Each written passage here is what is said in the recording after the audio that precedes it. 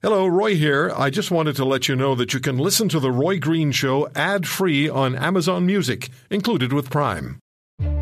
Hi, I'm Jeff Semple, the Europe Bureau Chief for Global News, and I want to let you know about a new show from Curious Cast that I think you might enjoy. It's called Russia Rising. In this new investigative podcast that I'm hosting, I'm hoping to unravel the giant mystery behind Putin's Russia. With help from those who know her best, Russian trolls, hackers, Putin supporters, and even a former Russian KGB agent. Join me on the journey to unravel how Russia has gone from tenuous ally to a potential global threat. Here's a sneak peek from episode 2 of the series. And while you're listening, search and subscribe to Russia Rising for free at curiouscast.ca or wherever you're enjoying this podcast.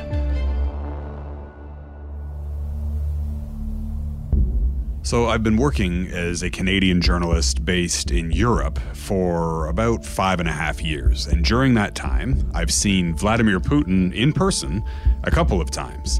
The first was in Sochi, Russia. I was there reporting on the Olympic Games back in 2014. And while I was there, I stopped into Canada Olympic House.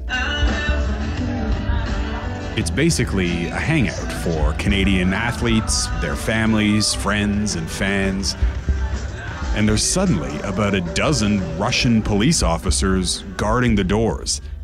People start screaming. Everyone has their cell phone cameras in the air, and I look over, and there, about 20 meters away, is the Russian president, Vladimir Putin. Now, the first thing that goes through my mind is, man, he's a lot shorter than he looks on TV. But of course, he has this giant, larger-than-life presence. He's smiling, he's holding a pair of Team Canada Olympic mittens, and he and his translator grab a microphone. Давайте пожелаем встречи нашим сборным в финале. Let us wish our teams to meet in the final, in the hockey. Now, it's kind of hard to hear over the cheers, but that was Putin through his translator, saying he hopes that Canada and Russia meet in the men's hockey final, a rematch of that epic Canada-USSR summit series back in 1972. That marked the first time that NHL players had ever skated against the Soviets, at a time when Soviet Russia was at the height of its power. Putin tells the crowd that he wants a rematch with Canada, except this time with Russia as the victor. Thank you. His surprise visit to Canada Olympic House receives a rock star reception. The 100 or so Canadians in the crowd are going crazy. And his prediction about the men's hockey proved half true. Canada did advance to the finals and won gold, though it would be against Sweden, not Russia. And just days after those Sochi Olympics finished on a high note, that smiling, hockey-loving President Putin invaded Ukraine. Ukrainian officials say at least 16 civilians have been killed in the past 24 hours in renewed fighting in the east of the country. That invasion and the subsequent annexation of Crimea spiraled into a war that has killed 10,000 people by some counts and is still going on right now. And it also reignited a diplomatic war between Russia and the West. Canada has been unequivocal in our condemnation of Vladimir Putin and Russia. But through all of that, the Russian president appears utterly unfazed. Vladimir Putin has ruled over the world's largest country for nearly 2 decades, but for many, he remains a mystery.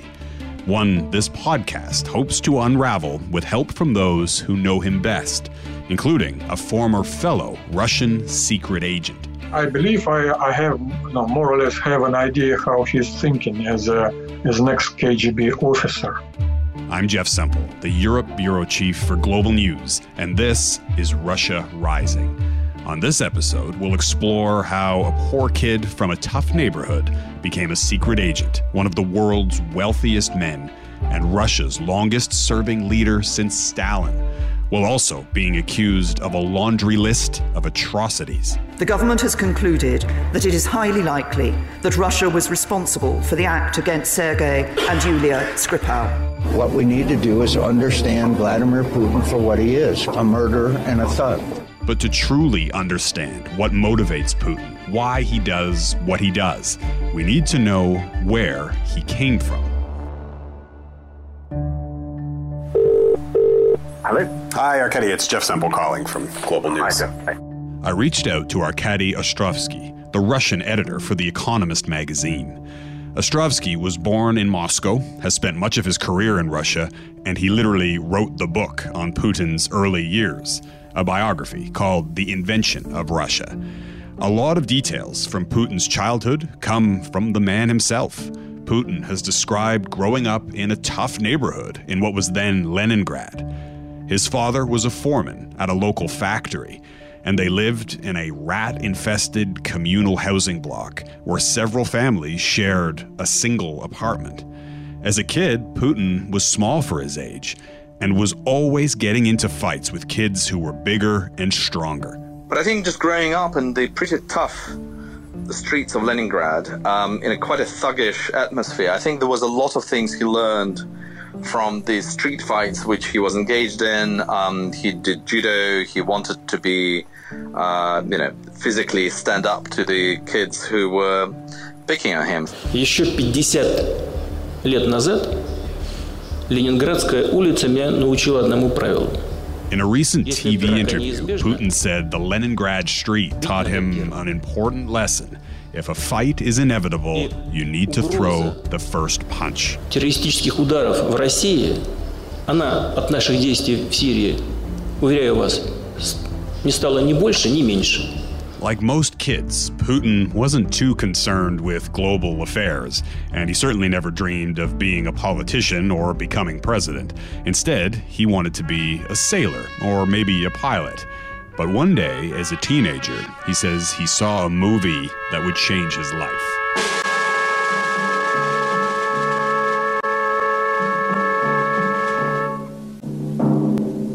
The 1968 film The Shield and the Sword depicted the story of a fictional Russian spy named Alexander Belov. The guy seemed invincible. In the movie, he infiltrated Nazi Germany and obtained vital intelligence. Belov was the Soviet Union's answer to a certain fictional British super spy.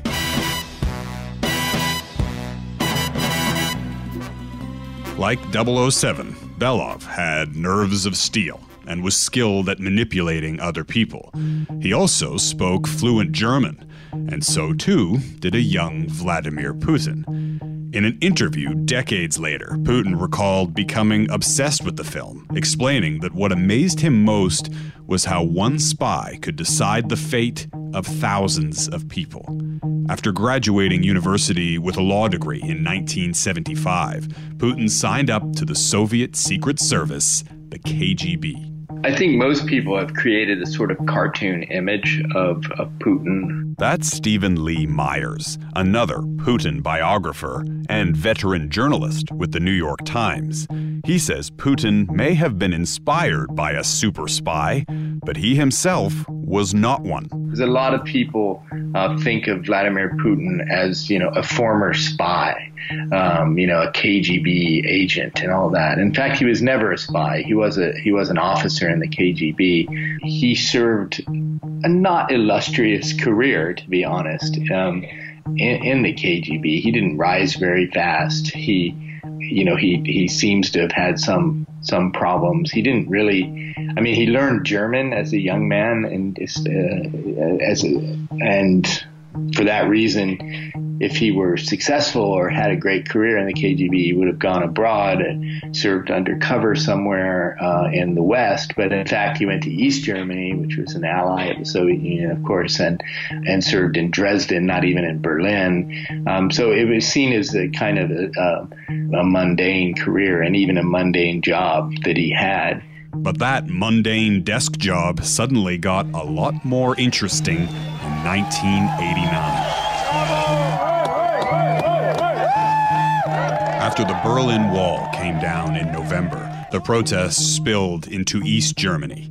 and they landed right on Putin's doorstep. And one night in December of 1989, he was at the little villa in Dresden where he worked, which is around the corner from very notorious prison headquarters of the East German secret police, the Stasi. And the protests in Dresden, as they were elsewhere in East Germany, had continued against the government at the time.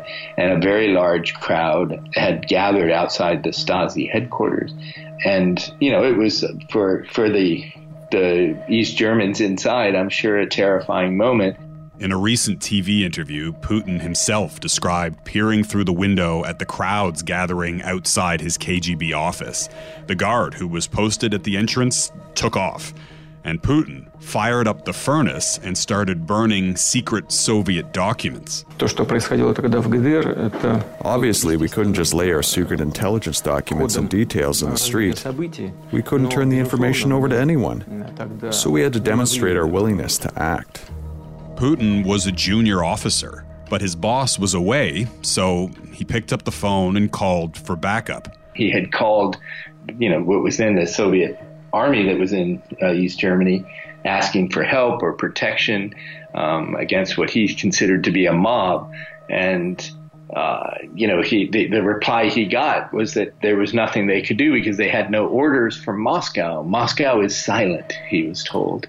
Moscow is silent. So Putin stepped outside to confront the crowd alone. And he eventually came out and told everybody that was outside that it was a diplomatic compound and that it was protected, and that if anybody tried to come in, he would tell the guards to open fire.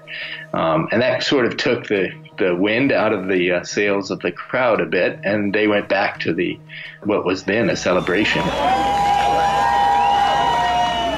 That moment seemed to really represent to him the collapse of central government authority, the authority of the nation. And that's something that he often repeats over and over. It can never happen, because if that happens in Russia, there will be chaos. The Soviet Union dissolved into 15 new countries, including the new Russian Federation, which had just lost 2 million square miles of territory. Putin watched it crumble before his eyes. In his mind, Russia was falling apart in the 90s after the collapse of the Soviet Union. The other republics of the Soviet Union left and became independent nations, Belarus, the Baltic states, the Central Asian nations.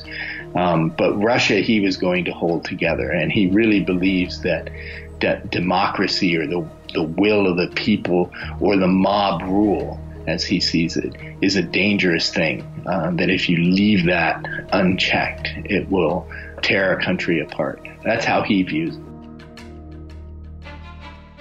I'm Jeff Semple. Thanks for listening to this sneak peek from episode 2 of Russia Rising.